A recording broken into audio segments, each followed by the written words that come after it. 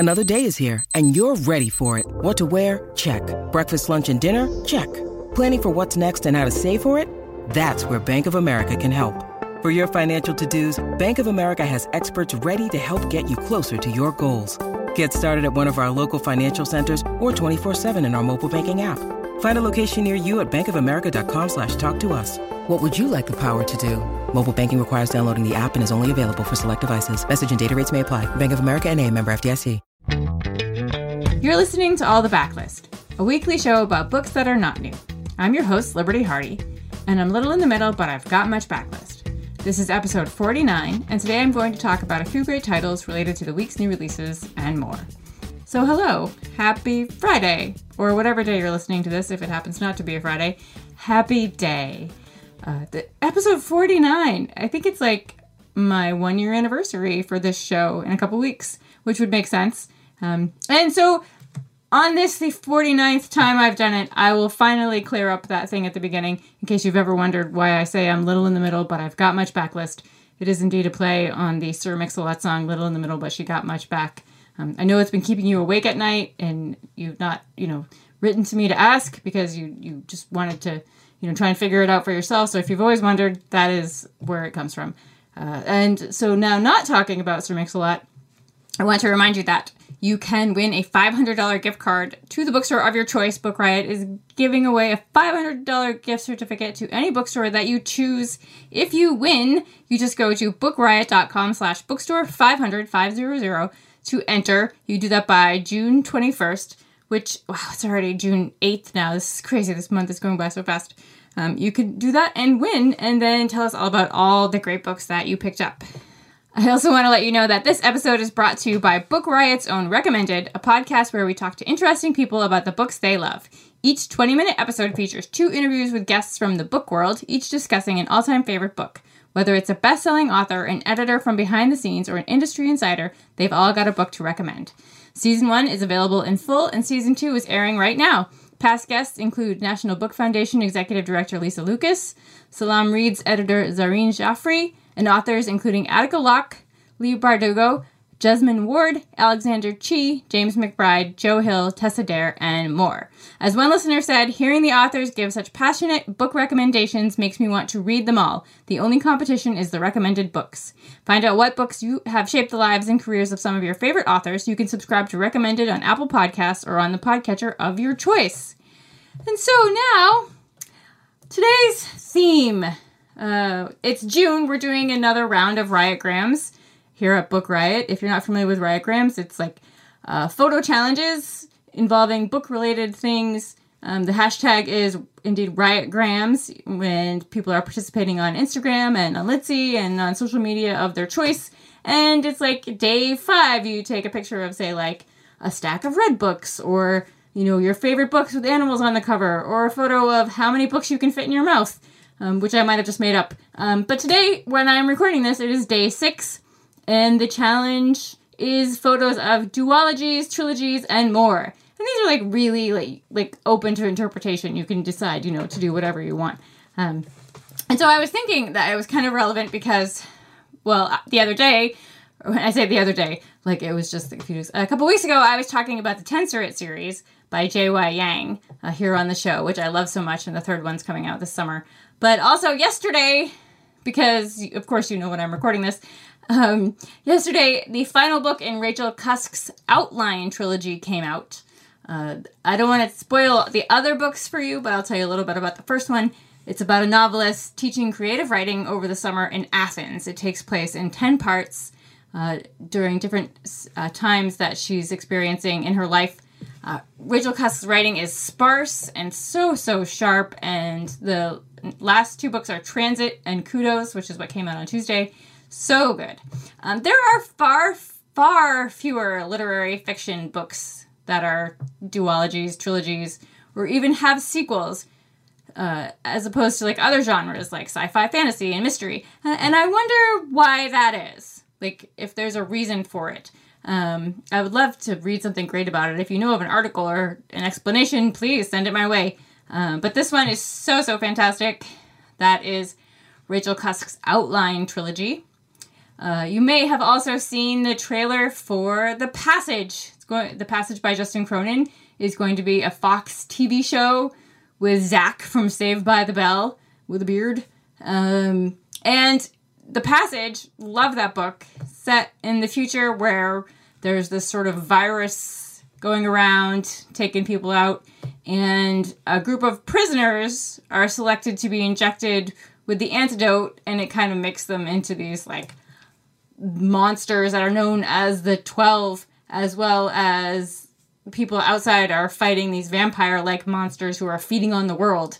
There's a lot of military involvement. It goes all over the United States, all over the country, different settings. It's so fantastic. It's epic. Each book is huge and it's long. And like the second book jumps 100 years from when the first one's like cut off. And I am not in the majority here. While I love The Passage, I actually loved the second book best, which not everyone shares that opinion, but I did. There was just like the biggest line at BEA to get the first one when it came out. I remember waiting forever. And I'll probably check out the show, just to see what it's like when it comes out. So that's The Passage by Justin Cronin.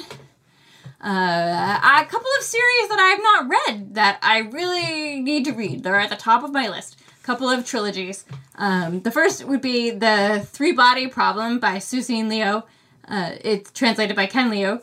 And it's about, the first one, from what I understand, as I haven't read them, the first one is about something takes place during China's Cultural Revolution, an event that sort of shapes the future of mankind. And then it goes on to like decades into the future where there's like mysterious online games and virtual worlds. I believe the first one won several awards. I know that many people love them, so that is like high on my list. I, of course, own all of them because I own everything, but I have not read them. The same can be said for the All Souls trilogy by Deborah Harkness, which starts off with discovery of witches, but if I understand correctly, also includes vampires and werewolves, and is set. There's a book set in that universe called Times Convert that is coming in the fall, but is not part of the trilogy. But there's going to be a television show, so that is the other trilogy at the top of my list to read. I know so many people love them. If you like historical fiction, I highly recommend the Codename Verity series, Codename Verity, and then the second one is Rose Under Fire by Elizabeth Wayne. It's so fantastic, set during World War II. It's about women pilots. She heavily researched women pilots during World War II, wrote this amazing book. It's about one woman who is captured by the Nazis, and they are trying to save her. And not only is it just so great because it's about women and women in war and women in World War II, but about queer women and their relationships. Her writing reminded me a lot of Kate Atkinson, and the subject is so hard-hitting, and the books are devastating and just so good, and they're about friendship and love, and they're so fantastic, and I cried a lot. I just love them. So that is the Codename Verity series. There is the third book in Yoon Ha-lee's Machineries of Empire series called Revenant Gun, coming out next week. I've read the first book, which is called Nine Fox Gambit. I'm sure I must have mentioned it here before. It's so fantastic. About a captain who decides to rely on the help of a long dead, known to be psychotic historical general. She's going to ask him, and like his memory, not him, he's not still alive, to help her win a battle.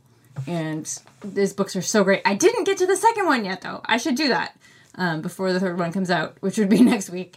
But highly, highly recommend it. The Nine Fox Gambit and that series, or I should say the first book. Well, I know what I'm talking about.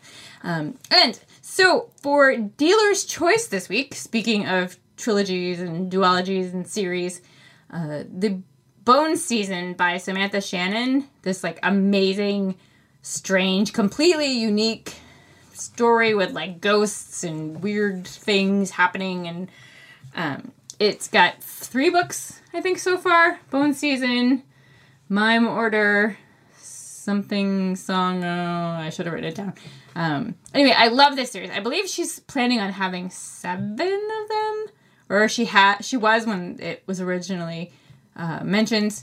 She has a new book coming out in February of 2019 called The Priory of the Orange Tree, which I started reading at 3 o'clock this morning when I couldn't sleep.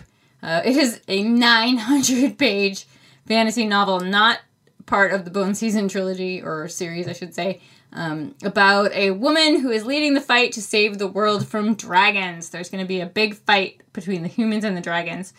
And I started reading it like at 3 o'clock this morning, and so far I'm loving it.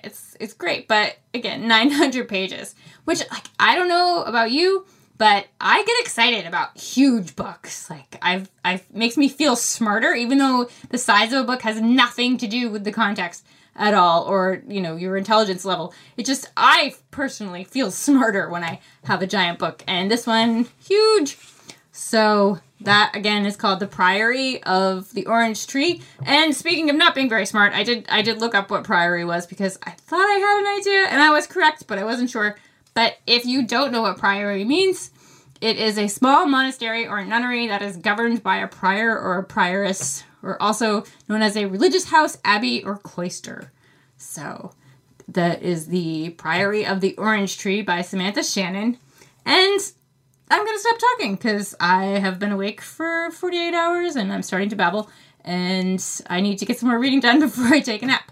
So you are all awesome, and thank you once again for joining me today. And thank you to Recommended for sponsoring the show. You can subscribe to Recommended on Apple Podcasts or the podcatcher of your choice. Check that out now. You can find a list of the books I mentioned today in the show notes by visiting bookriot.com/allthebooks. If you're a fan of all the books and you want to give us a treat, you can leave a rating or review on Apple Podcasts. It helps other book lovers to find us. And if you want to talk about books or see pictures of my books or my cats or my woodchucks, it's woodchuck season in my yard now. You can find me on Twitter at Miss Liberty, on Litzy under Liberty, and on Instagram at Franzen Comes Alive. I'll be back on Tuesday with Jen Northington to tell you about the week's great new releases, probably including Revenant Gun. So have a great weekend, kittens, and happy reading.